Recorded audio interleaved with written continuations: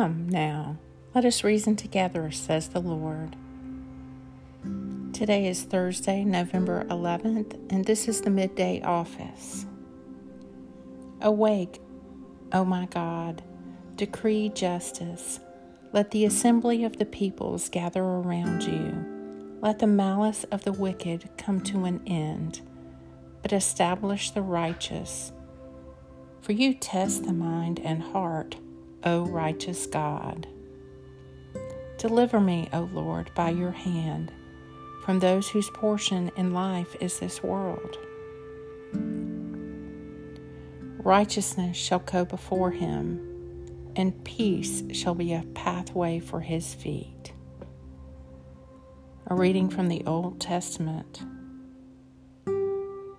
In the year of King Uzziah's death, I saw the Lord seated high and lofty on a throne. His train filled the sanctuary.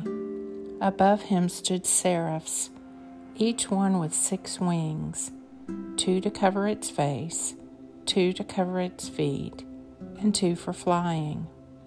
And they were shouting these words to each other: Holy, holy, holy is Yahweh. His glory fills the whole earth. The doorposts shook at the sound of their shouting, and the temple was full of smoke. Then I said, Woe is me!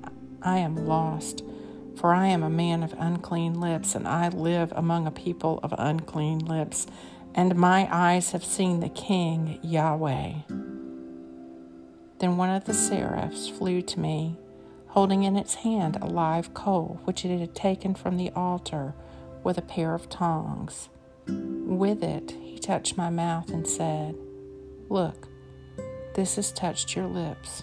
Your guilt has been removed, and your sin forgiven. Isaiah 6, 1-8. Righteousness shall go before him, and peace shall be a pathway for his feet. The Midday Psalm. It is God who girds me about with strength and makes my way secure. He makes me sure-footed like a deer and lets me stand firm on the heights. He trains my hands for battle and my arms for bending, even a bow of bronze. You have given me your shield of victory. Your right hand also sustains me. Your loving care makes me great. You lengthen my stride beneath me, and my ankles do not give way. Psalm 18. Righteousness shall go before him, and peace shall be a pathway for his feet. Lord, have mercy on us. Christ, have mercy on us. Lord, have mercy on us.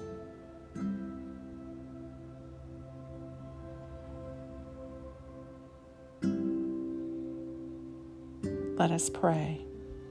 Our Father, who art in heaven, hallowed be thy name. Thy kingdom come, thy will be done, on earth as it is in heaven. Give us this day our daily bread, and forgive us our trespasses, as we forgive those who trespass against us. And to lead us not into temptation, but deliver us from evil. For thine is the kingdom, and the power, and the glory, forever. Amen. Renew in my heart, O God, the gift of your Holy Spirit, so that I may love you fully in all that I do, and love others as Christ loves me. May all that I do proclaim the good news that you are God with us. Amen.